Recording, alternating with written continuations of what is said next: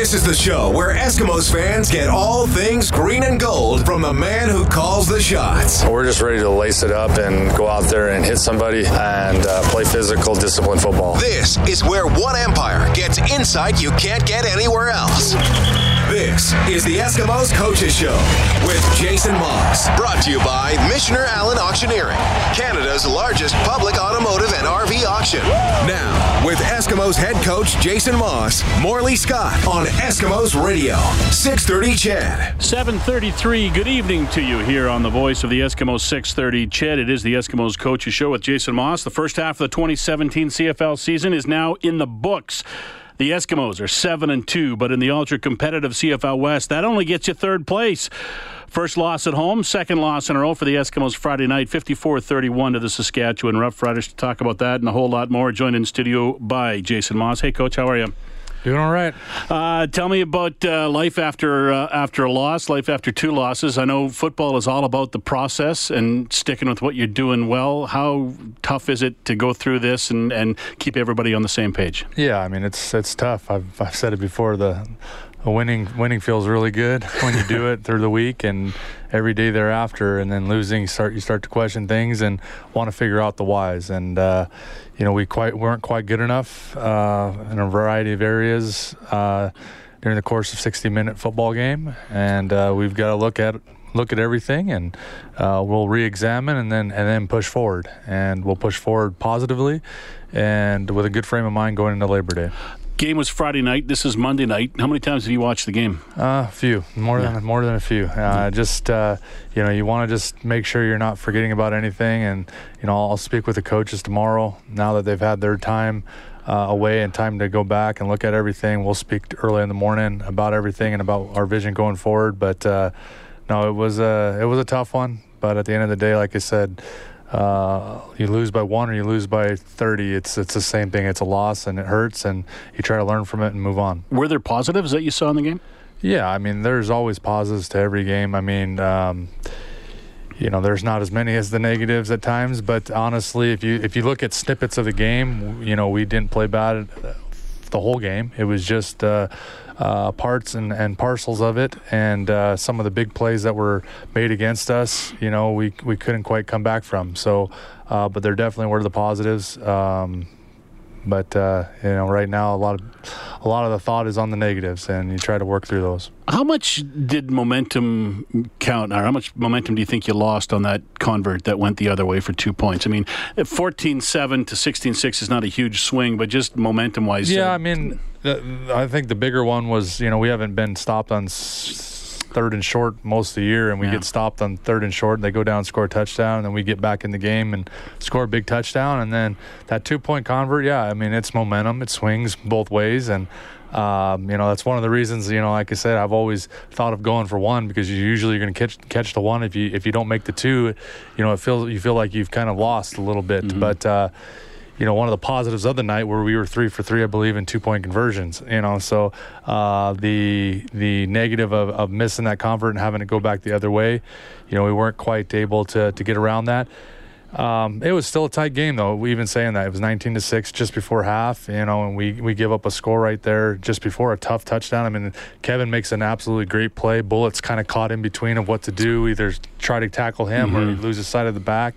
And the back makes a tremendous play right before the half to close it out. And again, in the third quarter, it's back and forth the whole third quarter, and really there's nothing happening. And then all of a sudden Mike throws a couple errant balls, and all of a sudden it's 40-6. And we fought hard in the fourth quarter, which I was proud of our guys for bouncing back and playing hard the rest of the time and for all 60 minutes. But it was kind of hard to get out of our own way at times in that game. Snowballed in the hurry, didn't it, after they got rolling like that? Yeah, I mean, at the end of the day, like I say, it was 26-6 with a whole bunch of 2-and-outs on both sides in the third quarter. Both teams had settled down defensively, and then all of a sudden, we have a couple errant throws from a guy that doesn't do it very often, and they turn those 2 turnovers into big points and big momentum shifts. And then, of course, we get the punt.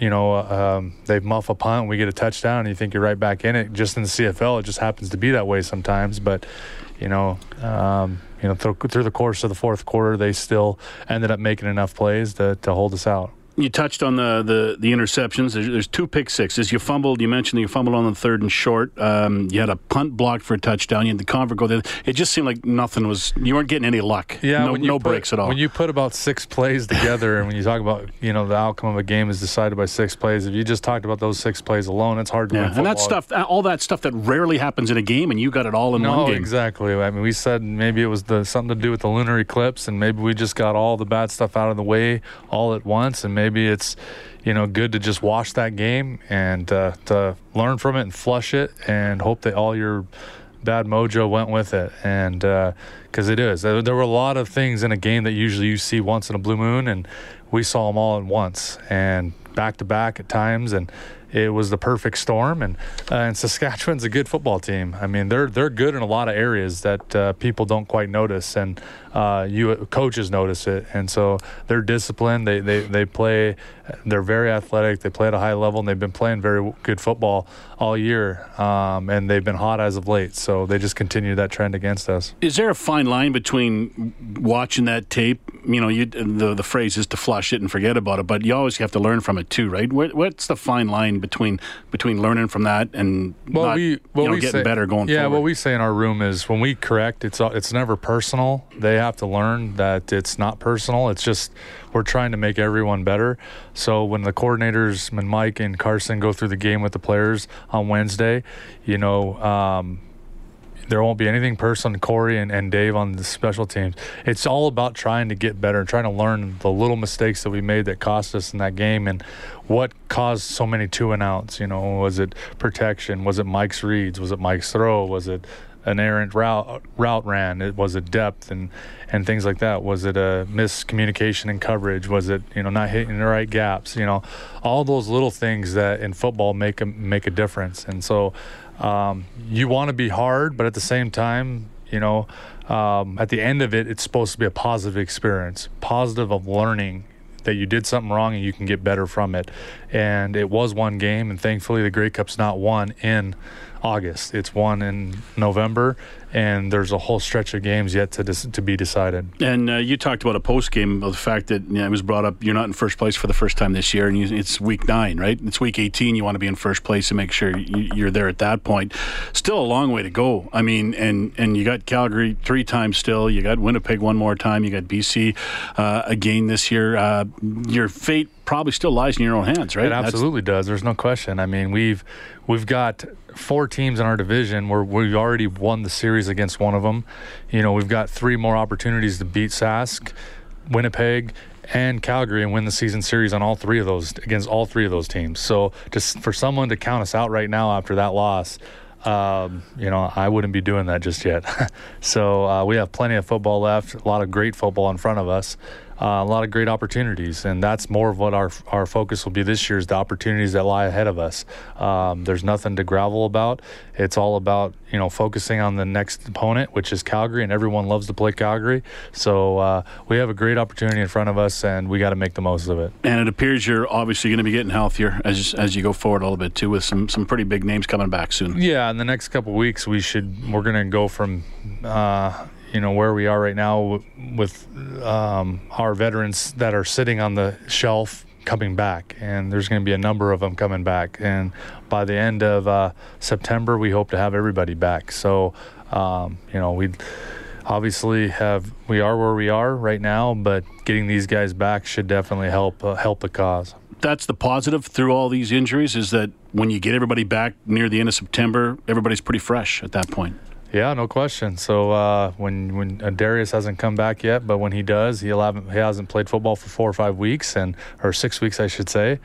He will be very fresh, and for the first time in a season, for a long time, he'll be this fresh at the end of a season. So be great. Konar, Blair Smith, all those guys that we count on for big things are going to be coming back at the right time. How tough is it for players to knock the rust off when they come back after a long break? Well, the good thing about our league is when you're put on the 6th game, you get 1 week to practice. I think if Adarius would have tried to go into the the week last week playing right off and not having that week of practice, I think it would have been more difficult. But I think everyone's a little different, but I think they all need that week of practice to get back into the swing of things. When you're on the 6th game, you're not allowed to practice with your teammates. So Darius hasn't caught a ball from Mike or our quarterbacks for 6 weeks, up until last week with the 5th week. So, for each position, it's probably different as well.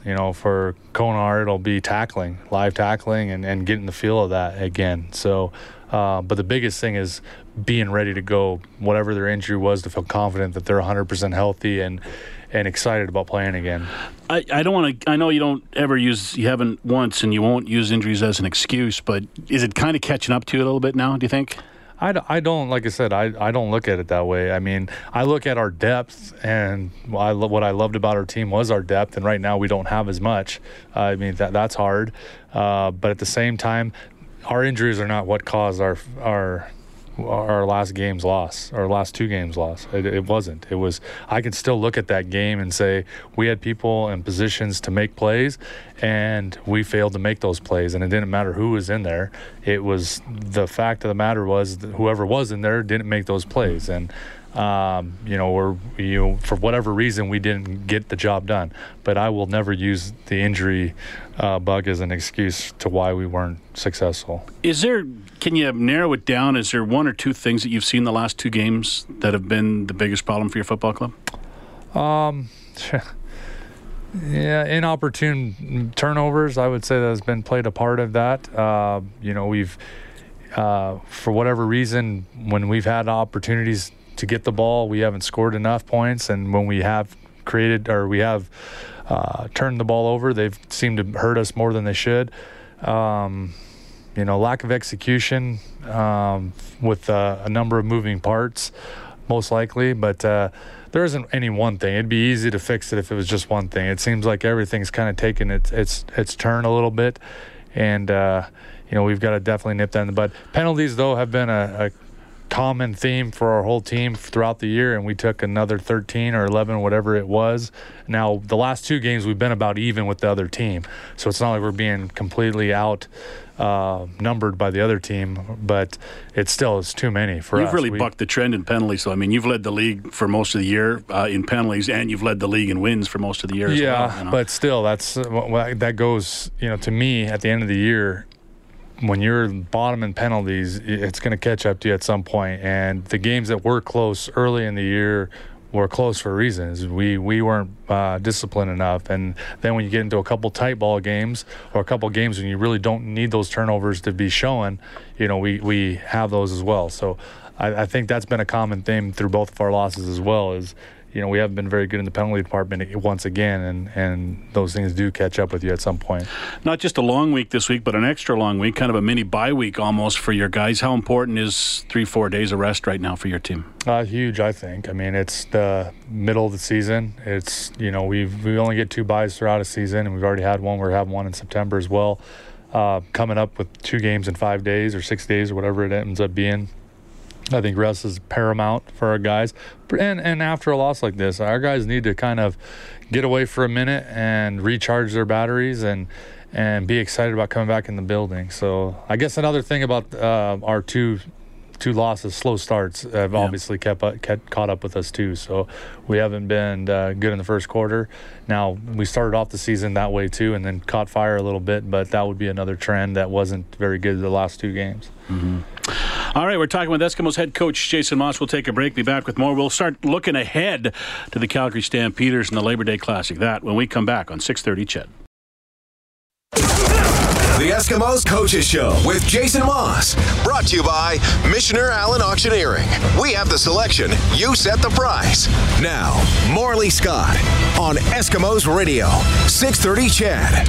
The Eskimos are 7-2. The Calgary Stampeders are 7-1-1. It is just that close in the CFL West. Winnipeg also at 7-2. The standings are tight. You can't fit much between these 3 teams right now. The Eskimos, of course, in Calgary. 1 week from today, which means the Coaches Show will be on Tuesday next week with Jason Maas. Jason, Labor Day is such a big day on the calendar around here for football. What does Labor Day mean to you? The second half of the season starts against your rival.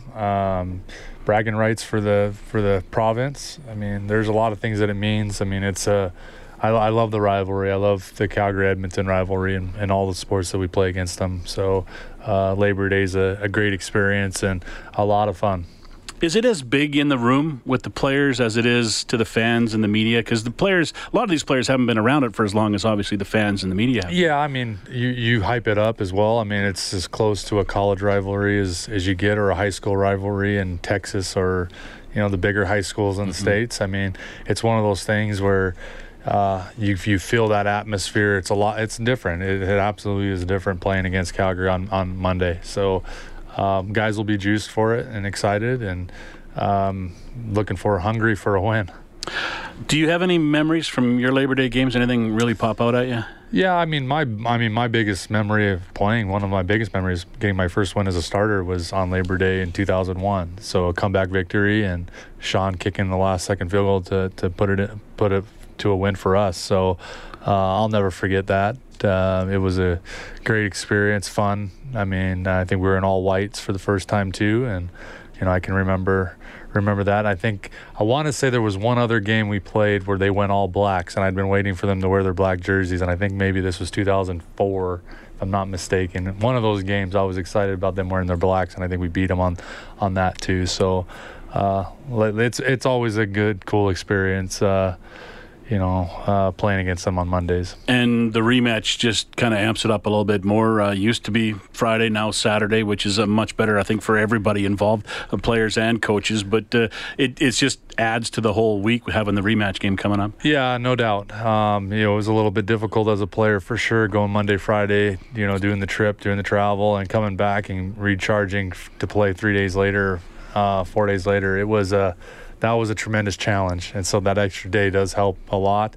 I think it's great that we play them again. You don't change a whole lot generally. It's hard to change. It's kind of look and regroup and reload and play it again. And both those games, I mean, there've been some tight games. Those Friday night games, or Saturday coming back too. So a lot of fun that week. Do you do a lot of preparing this week for Saturday? Because you get the short week next week. Do you do a lot of stuff that say that we're going to get this in, but it might not be Monday? We might use it on Friday. Yeah, or on Saturday? Usually when you're playing back-to-back games, you usually are a little heavy on the first game. But at the same time, you're also looking at that game that you just played and trying to figure out what if that extra stuff's going to work or not. So a lot of the game planning, for the second game comes from that first game. So you both had, your time off and your time to spend watching the previous games and kind of try to figure out what you think is going to work. But there's nothing quite like watching that game and playing 4 days later. It's hard to change a lot of things.